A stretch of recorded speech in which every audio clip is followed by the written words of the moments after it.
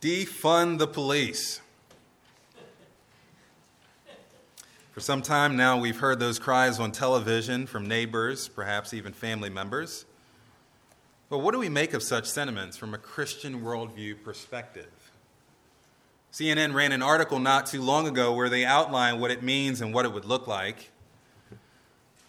And I quote, "The solution to police brutality and racial inequalities in policing is simple," supporters say. "Just defund the police." It's as straightforward as it sounds. Instead of funding a police department, a sizable chunk of a city's budget is invested in communities, especially marginalized ones where much of the policing occurs, end quote. They go on to indicate that there are people along the spectrum of this movement, ranging from simply reallocating some of the funds to complete disbanding. Another quote, "The concept exists on a spectrum, and the two aren't dichotomous but interconnected, but both interpretations center on reimagining what public safety looks like, shifting resources away from law enforcement toward community resources," end quote. They cite as a matter of historical fact that law enforcement in the South began as slave patrol. And then when slavery was abolished, police enforced Jim Crow laws, even for the most minor of infractions. And as they go on, they talk about how disproportionately force is used against blacks in various communities. So where would the funds go? They quote Patrisse Cullors, a co-founder of the Black Lives Matters movement. And she says this: "Those dollars can be put back into social services for mental health, domestic violence, and homelessness, among others. Police are often the first responders to all three. These dollars can be used to fund schools, hospitals, housing, and food in these communities too. All things we know increase safety," end quote. On the complete disbanding end of the spectrum, one group is quoted as saying, "The people who respond to crisis in our communities should be the people who are best equipped to deal with these crises rather than strangers with guns. First responders should be mental health providers, social workers, victim advocates, and other community members in less visible roles." They say that law and order isn't embedded by law enforcement, but through education, jobs, and mental health services that low-income communities are often denied. Now, personally, if I'm being robbed at gunpoint some evening or having my home broken into, if I call for help, I don't want a social worker or a victim advocate showing up. I'm perfectly fine with a stranger with a gun showing up to my house to take care of the problem. Of course, the point is well taken that some sort of reform should happen. Something is not right. We all see the injustices. We see the complexity of the issues. We feel the tension. But again, how do we make sense of these things from a Christian worldview perspective? That's always the question. Again, our first allegiance is to Christ, right? To make his name great, to glorify him in this world, to see that his will is done, not our own. Well, I think Paul addresses the issue of our relationship with government in Romans chapter 13. Again, that's where we're going to be. Go ahead and turn there if you haven't. Our focus is going to be on verses 1 through 7 this morning. Paul's message can be summed up very simply. Human government exists as an extension of the authority of God. They are his servants. Therefore, the church's relationship to human government is to always be one of submission. Our job is not to reform, not to protest, not to cast off the fetters of unrighteous government, and certainly not to malign them. Our job is to live in submission to our governing authorities, period. That's what God has called us to do. Let's take a look at that passage together. Again, Romans chapter 13, verses 1 through 7. "Let every person be subject to the governing authorities, for there is no authority except from God, and those that exist have been instituted by God. Therefore, whoever resists the authorities resists what God has appointed, and those who resist will incur judgment. For rulers are not a terror to good conduct, but to bad. Would you have no fear for the one who is in authority? Then do what is good, and you will receive his approval. For he is God's servant for your good. But if you do wrong, be afraid, for he does not bear the sword in vain, for he is the servant of God, an avenger who carries out God's wrath on the wrongdoer. Therefore, one must be in subjection, not only to avoid God's wrath, but also for the sake of conscience. For because of this you also pay taxes, for the authorities are ministers of God, attending to this very thing. Pay to all what is owed to them, taxes to whom taxes are owed, revenue to whom revenue is owed, respect to whom respect is owed, honor to whom honor is owed. Let us pray. Father, we thank you again for your word, which is true, which does sanctify us. And we pray that as we come before your word this morning, that you would sanctify us, that you would sanctify our thinking, that you'd help us not to think as the world does about the government, but that you'd help us to think as your word would have us. Let the words of my mouth and the meditations of our hearts be acceptable in your sight, O Lord, our rock and our Redeemer. Amen. We see two main points in this text. First, the church is to submit to human government as God's ministers by doing what is right. That's in verses 1 through 5. And second, the church is to submit to human government as God's ministers by giving them honor in verses 6 and 7. We submit to them by doing what is right, and we submit to them by giving them honor. Let's take a look at that first point, that the church is to submit to human government as God's ministers by doing what is right. Look again at verses 1 and 2. Again, let every person be subject to the governing authorities, for there's no authority except from God, and those that exist have been instituted by God. Therefore, whoever resists the authorities resists what God has appointed, and those who resist will incur judgment. I've already stated the overarching theme in this section is submission. Believers are to be subject to ruling authorities. We'll talk more specifically what that subjection looks like throughout the section. But the idea itself is not unusual or difficult to understand. The word means just what it says, be subject. Put yourself in subjection. Put yourself under the authority of another. The clearest reference to this would be for the military. In our military, we have people who are leaders and we have people who are followers. We have people who give commands and instruction, and those who are giving the commands and instruction are followed by those who are subject to them. They submit themselves to that authority.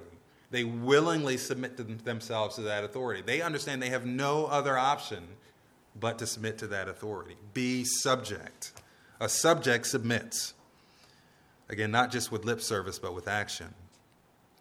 Who does the every person refer to? In the greater context, Paul has just spent some 11 full chapters providing a detailed overview of the doctrine of salvation. That's what Romans is generally known for. Yet Paul pivots at the beginning of chapter 12, moving from the doctrine that he's just explained to the duty of those who hold to the doctrine. He moved from belief to behavior. Again, Romans chapter 12, verse 1. I appeal to you, therefore, brothers, by the mercy of God, to present your bodies as a living sacrifice, holy and acceptable to God, which is your spiritual worship. And do not be conformed to this world, but be transformed by the renewing of your mind, that by testing you may discern what the will of God is, what is good and acceptable and perfect.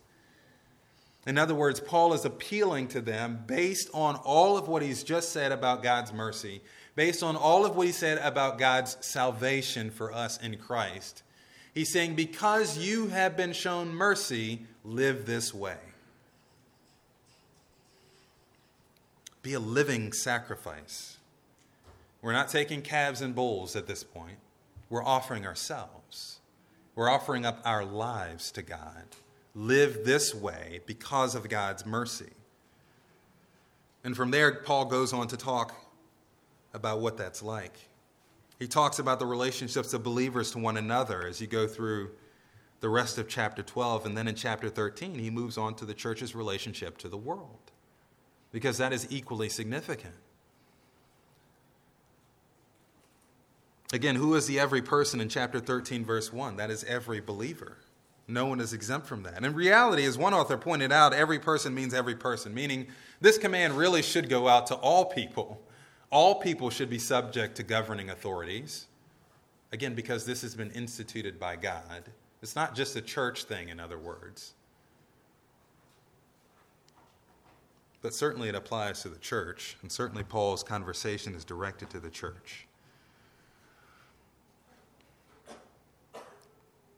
based on our understanding of God's mercy and our desire to prove what is good and acceptable and perfect as we live our lives as a living sacrifice, every believer should be subject to our governing authorities. Governing authorities, that's also not difficult to understand, right? Those who rule over us, those who in the public square in the secular world have authority over us, our governors, other local rulers, kings. Of course, in our nation, we refer to our president as the one who presides over all. We are to be subject to them. Why? Again, look back at that verse. Paul says, "For there is no authority except from God, and those that exist have been instituted by God." The reason why we subject ourselves to government, why we subject ourselves to human authority, is that their authority has been granted to them by God. Their authority, their position, their role has been instituted by God. That's the implication. It's not just God gives them authority, but rather that God has established the office of human government. He's determined that there would be such an entity as human government, and he defines their parameters and desires that we be subject to them. Human government is God's idea. And we notice in that passage that the command to be subject has no other qualifier. It doesn't say be subject as long as you voted for them. It doesn't say be subject as long as you like what they say and are not offended by it. It doesn't say be subject as long as you like the person who is leading you. It says to be subject to them, to submit yourself to them. Moreover, this command does not suggest that those governing authorities, will always live in accord with the will of God. That's not even the point. And again, there are no qualifiers. It doesn't call upon the church to be the morality check for the government. It doesn't foresee a church intended to reform the government. This text, this command is for the church to subject itself to the government. Human government, again, is not a social construct. Everything is a social construct nowadays if we want to get rid of it, right? That's a whole conversation around gender. Gender is a social construct. And so the society feels good enough to just kind of get rid of it, to do away with it, to disregard it. Human government is not a social construct. Human government has been instituted by God. Its authority is derived from his authority. Therefore, our respect for the government as Christians is ultimately our respect for who? Our respect for God. Peter said it this way from our scripture reading: "Be subject for the Lord's sake to every human institution." We are subject as Christians, again, for the Lord's sake. Not for our comfort. Again, not just when we agree, but for the Lord's sake we subject ourselves. And Paul takes it a step further back in our passage in chapter 2. "Therefore, whoever resists the authorities resists what God has appointed, and those who resist will incur judgment. Failure to submit to the authority of human government is failure to submit to God's authority. Thus, ultimately, will lead to judgment." The text is not explicit as to what kind of judgment, and I think that's intentional. Certainly, he's going to point to temporal judgment in the next couple verses, judgment from the government itself as it enforces law. But I think that perhaps also Paul intended for us to understand that ultimately God is the one who will judge. I think that's kind of the point, right?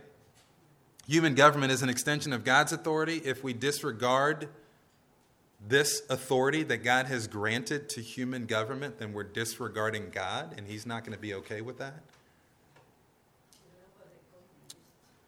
But I'll move on from there. I'll point out, as we already know, that there is a time to disregard, to resist, to disobey human government. And we all know that and understand that. Paul alludes to this when he says that there is no authority except from God. In other words, again, all authority is derived from him. He's the greater authority from which all other authority is necessarily dependent and subject. He's the greater authority over all. We just sang about that in a number of hymns. Thus, if one of the lesser authority contradicts his clear command, then we should always obey God rather than men. In chapter 5 of Acts, after the high priest, the chief council of the Jews, called the apostles to count for their preaching of Jesus crucified and risen, they strongly charged the apostles not to teach in the name of Jesus, and that was their response: we must rather obey God than men. In Daniel chapter 6, Daniel was an Israelite, taken from his home country, brought to Babylon to serve in the court of the king. He had distinguished himself and was serving the king faithfully, but continued to make his petitions known to the Lord. 3 times daily, Daniel would pray. The other officials who had become jealous of Daniel essentially tricked the king into writing an unrevocable decree that anyone praying to any god besides the king for 30 days would be cast into the lion's den. And we all know what happened there, right? God miraculously delivered Daniel because he was unwilling to pray to anyone but God. Similarly, Shadrach, Meshach, and Abednego were brought into the king's court and were caught as they would not bow down to a golden image that Nebuchadnezzar had set up. What I like about their story is their response to the king. In Daniel 3, the king asks, "Is it true that you do not serve my gods, fall down and worship? But if you do not, you shall immediately be cast into a burning fiery furnace. And who is the God who's able to deliver you out of my hands?" Nebuchadnezzar in all of his pomp. And their response was, "If it be so, our God whom we serve is able to deliver us from the burning fiery furnace, and he will deliver us out of your hand, O king. But even if not," and the sense is, even if he doesn't choose to deliver us in that way, "let it be known to you, O king, that we will not serve your gods or worship the golden image that you have set up." In each of those circumstances, the believers had a choice to either obey the command of the king or to obey the command of God. And they chose to obey the command of God. But we understand, particularly in that last example, that obeying the command of God is not a proud, arrogant, boastful, protesting, throwing the Molotov cocktails at windows and breaking and destroying things until your voice is heard. It's not that kind of protest. It's not that kind of rebellion. It's not that kind of disobedience. They were willing to suffer whatever consequences may come as a result of their disobedience. And they were confident that God was able to care for them. In the case of Shadrach, Meshach, and Abednego, they said, "You know what? We're entrusting ourselves to God. If God chooses to deliver us from your hand in this instance, that's okay. But if he doesn't, that's okay too." And they recognized and they understood that maybe the way God was planning to deliver them was through their death. And they had accepted that because they trusted in God. And they were willing to obey him rather than the king's command. I want to give us just some clear basic principles for Christian disobedience. I think sometimes we mix up our desire to express our rights as Americans with our Christian identity. Number one, if we have to disobey, we ought to because we are convinced that our obedience to the will of human authority would contradict the authority and clear command of God. Again, God is the greater authority. And so his command has to always supersede any other command. And so if we are convinced that there's a clear command in Scripture that a human government is commanding you to disobey, we have to obey God rather than men. And again, this is not just about what makes us unhappy or uncomfortable, that we disagree with it for some reason, or that we believe our rights are being infringed upon. There's a clear command in Scripture that's been disobeyed.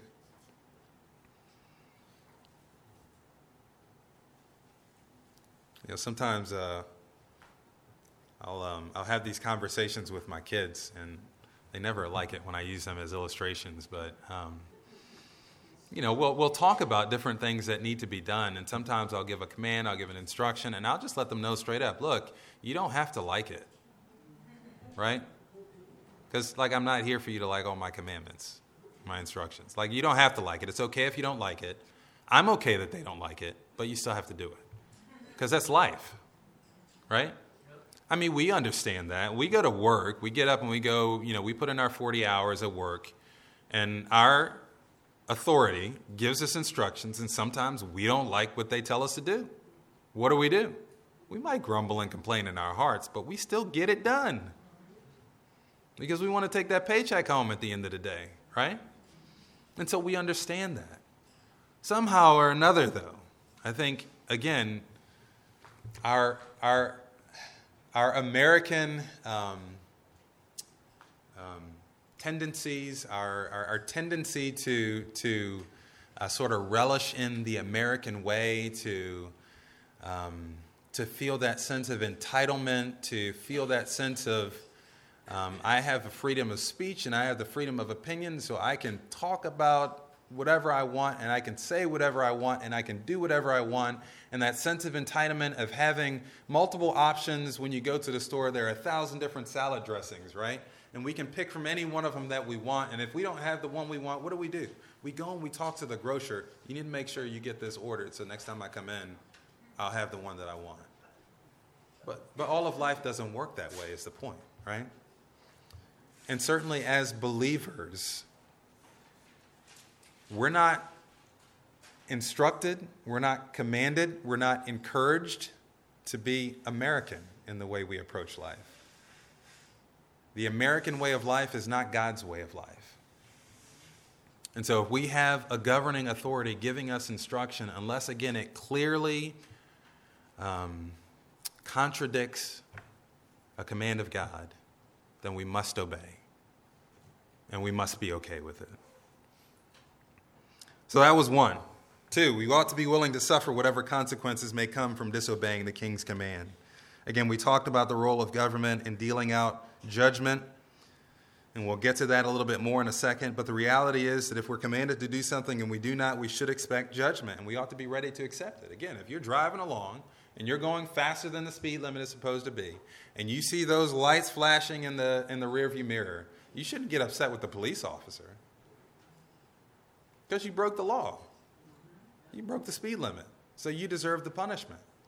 And if we feel convinced that we need to disobey the command of a governing authority because it clearly causes us to disobey the command of God, then we need to be okay with whatever the consequences are.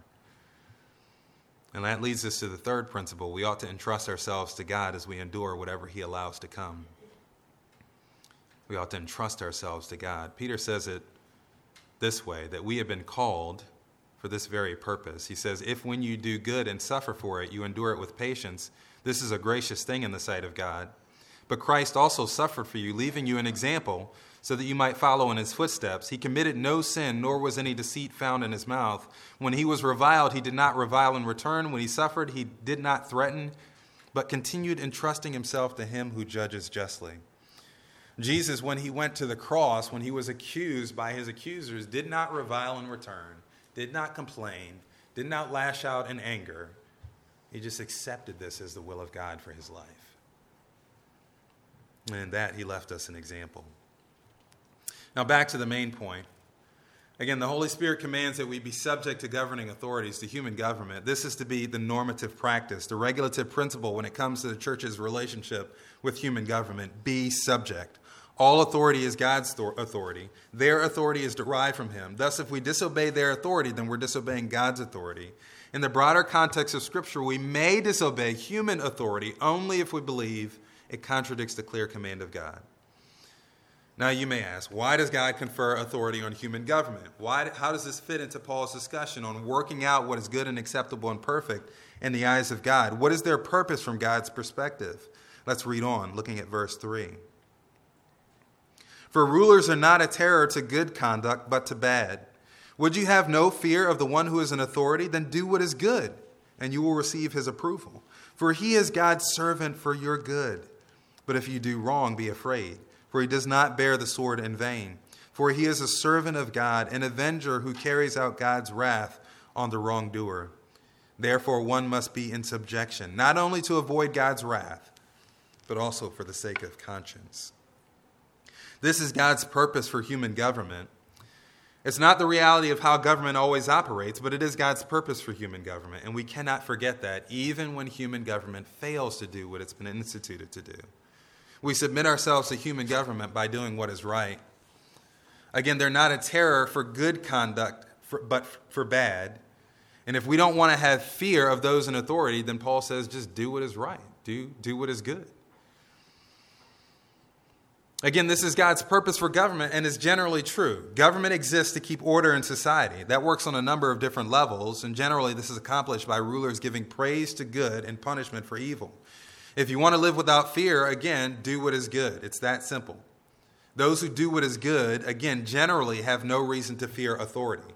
Even if you are caught by authority and you're mistakenly accused or brought into question by that authority, if you've done what is good, they cannot blame you. They cannot persecute you because you've done nothing wrong. Again, this is generally true.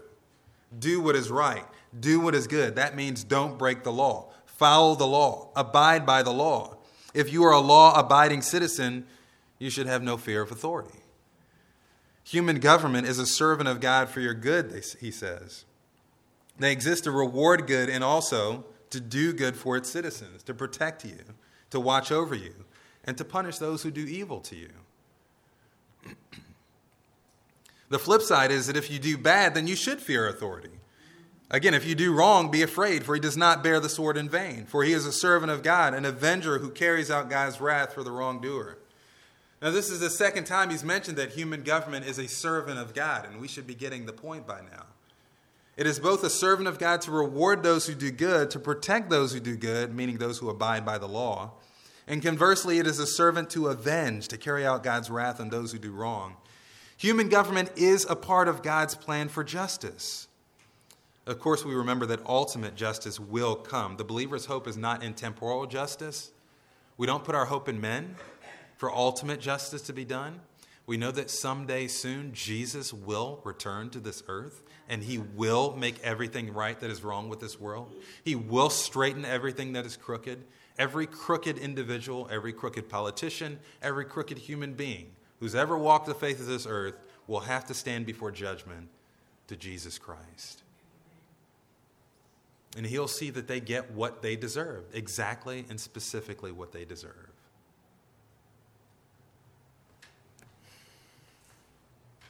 But in the meanwhile, human government is still a part of God's plan for justice. That's part of God's purpose for human government. Again, until that day, generally speaking, we do not look to our governing authorities to bring about ultimate justice in the world. We do expect for them to bring about temporal justice. And generally that is true, that they avenge God for wrongs that are done. They exercise his wrath concerning sin on earth. Now, I'm a black man living in America. I don't know if you guys knew that, but sometimes when I leave the house, I leave out with my baseball cap, wearing jeans, a t-shirt, perhaps a hoodie. I have a halfway decent-looking car. It's not, quite as nice as Pastor Chris or Pastor Scott's rides, but it's decent for what it is. I like to drive with the windows down and sometimes my music up.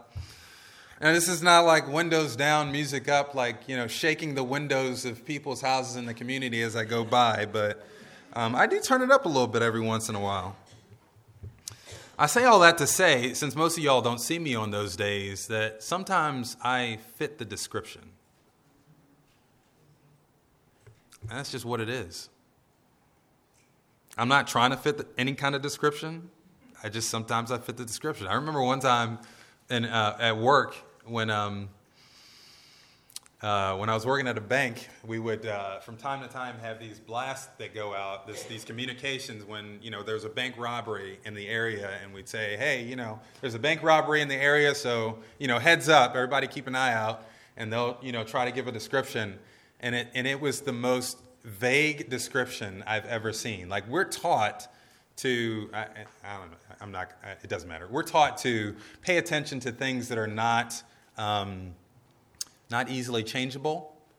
When in a bank setting, you're taught to pay attention to things about people when they're coming in that are not easily changeable. So you're not looking at their clothing, you're not looking at a hat that they're wearing, you're not looking at those kinds of things that they could kind of chuck after they do their deed, right? But this description was like, a male between 18 and 30 years old, black male, about 5'10", 190 pounds, wearing a plaid shirt and a cap. And I'm like, that's me.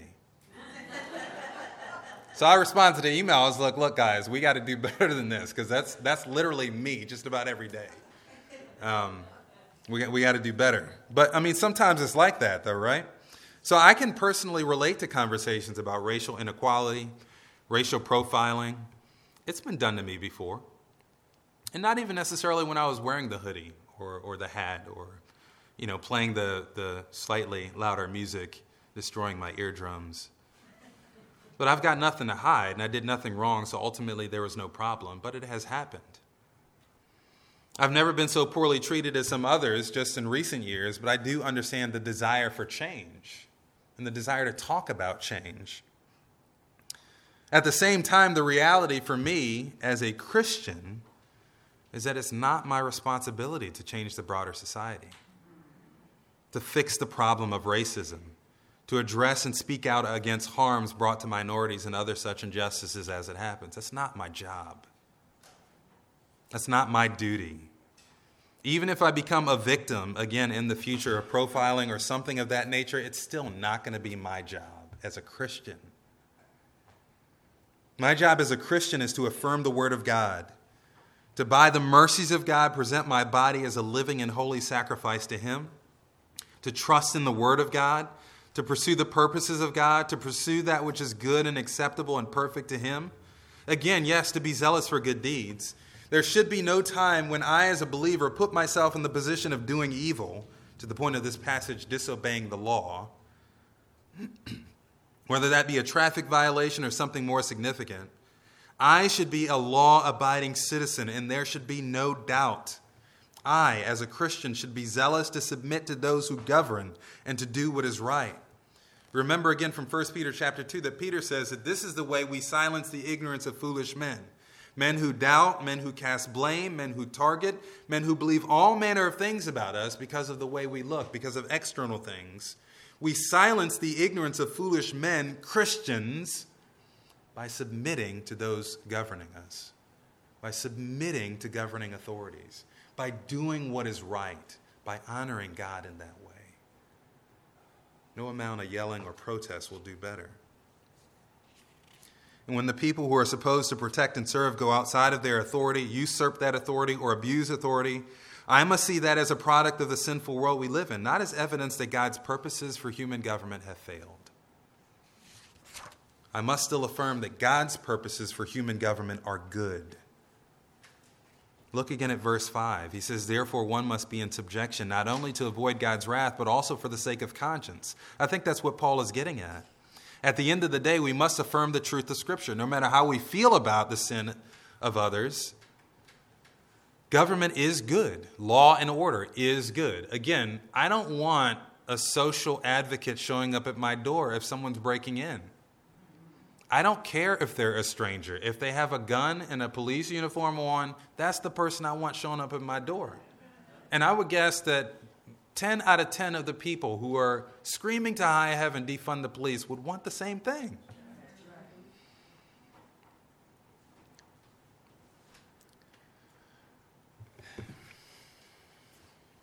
Again, what do we do when we see things going wrong, when we see the government isn't doing what it's designed to by God?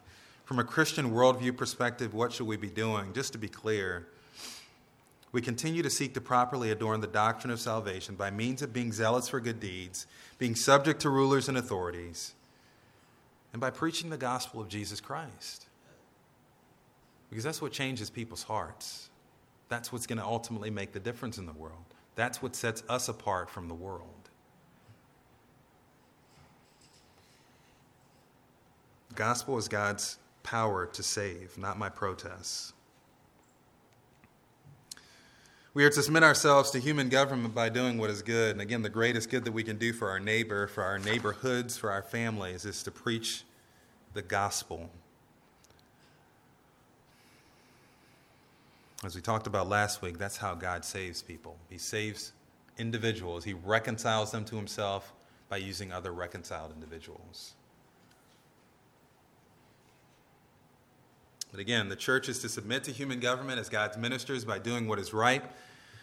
Also, the church is to submit to human government as God's ministers by giving them honor. Look at verses 6 and 7 again.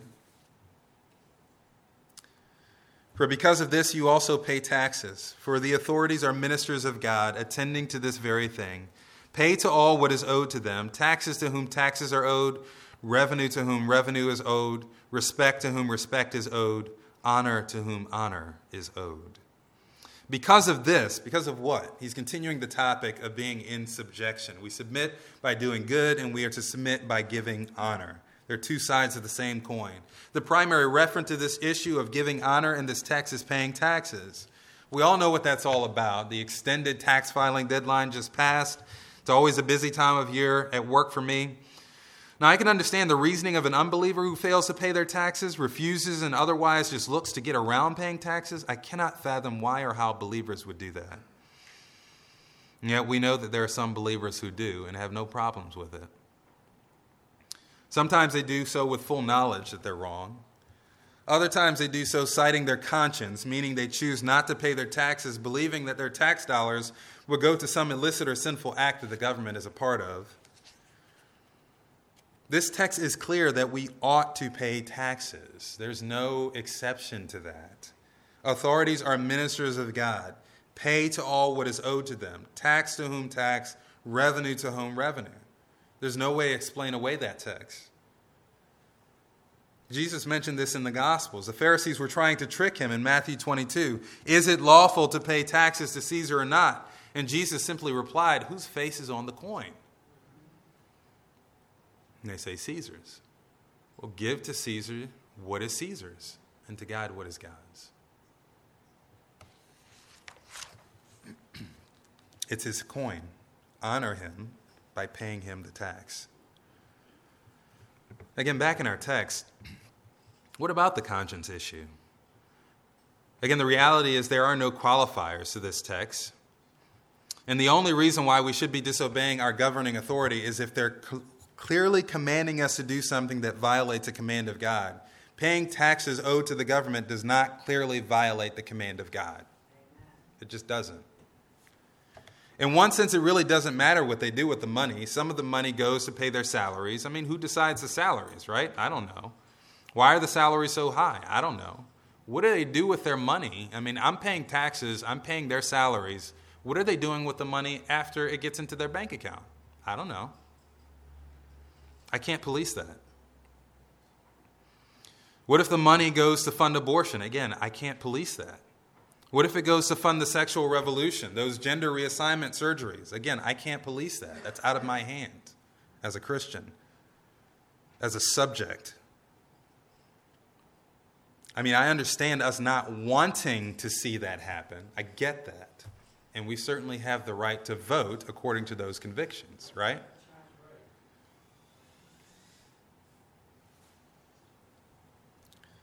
But ultimately, we have to understand that God's command in this text is clear.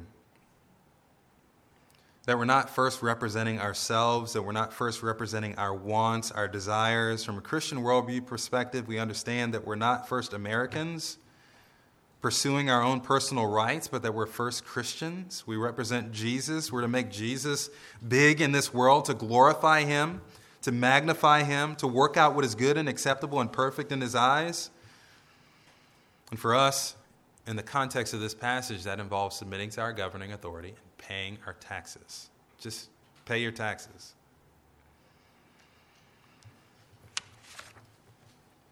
Our purpose in paying taxes is not to ensure that we know that our tax dollars are going to our favorite government spending fund, nor is it to make sure that it doesn't go to support something wicked. Our purpose in paying taxes is to see that the servants of God are well supported. That's what the text says. Again, whether we always agree with them or not, they're still servants of God, ministers of God, attending to his will, keeping order in society. We pay taxes for that basic reason. If that helps your conscience, think about it that way. God has his purposes for human government. They need to be supported to achieve those goals. He will ultimately hold them accountable for how they achieve those goals. But in the meanwhile, we are instructed to support them and to give to them what's due to them. Again, back in the text, taxes are the primary referent in these couple verses, but he does expand it a bit at the end of verse 7. Pay to all what is owed to them, taxes to whom taxes are owed, revenue to whom revenue is owed, respect to whom respect is owed, honor to whom honor is owed. Just as much as we submit by paying taxes, as much as we honor those who serve in human government by paying our taxes, we also honor them by giving them respect and honor when it's due. I'll bet that for those of you who don't struggle with paying your taxes, that perhaps you have struggled at some point in the past, even if it was just in the past 4 years, with this part of submission. You cannot say that you're submitting to a person if you demean them with your words. We as believers are commanded to submit to our governing authorities. That includes our words, whether or not we give honor to those who deserve honor. The leader of our nation, no matter the party he represents, deserves honor. The governor of our state, no matter the party he represents, deserves honor. Other local officials, law enforcement, military, they're all a part of the body of governing authorities. They deserve honor. How are you doing with that?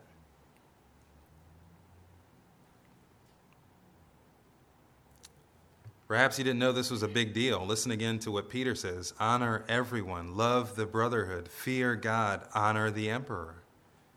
Paul says in Titus, remind them to be submissive to rulers and authorities, to be obedient, to be ready for every good work. Listen to this. To speak evil of no one. The word there is literally where we get our word blaspheme from. To blaspheme is to give speech that denigrates, that defames, that reviles, that disrespects, that slanders. He says, speak evil of no one. That includes those governing authorities. Paul goes on to say that we should do this because we didn't save ourselves and we weren't good people to begin with. We were also once foolish, disobedient, led astray, slaves to various lusts and pleasures, passing our days in malice and envy, hated by others and hating one another. He says that was us. But God in his kindness rescued us. God in his mercy saved us. So how dare you malign someone else, no matter how wicked they are? The last time you referred to your governing authorities, particularly when they did something you didn't like, did you obey this command to speak evil of no one? To not blaspheme them? To not defame or denigrate? To not disrespect them? Respecting and honoring them is a part of how you submit biblically. Again, we sometimes mistake our American rights with our Christian identity. Your freedom of speech is not upheld in Scripture. I don't see it anywhere on the pages of Scripture.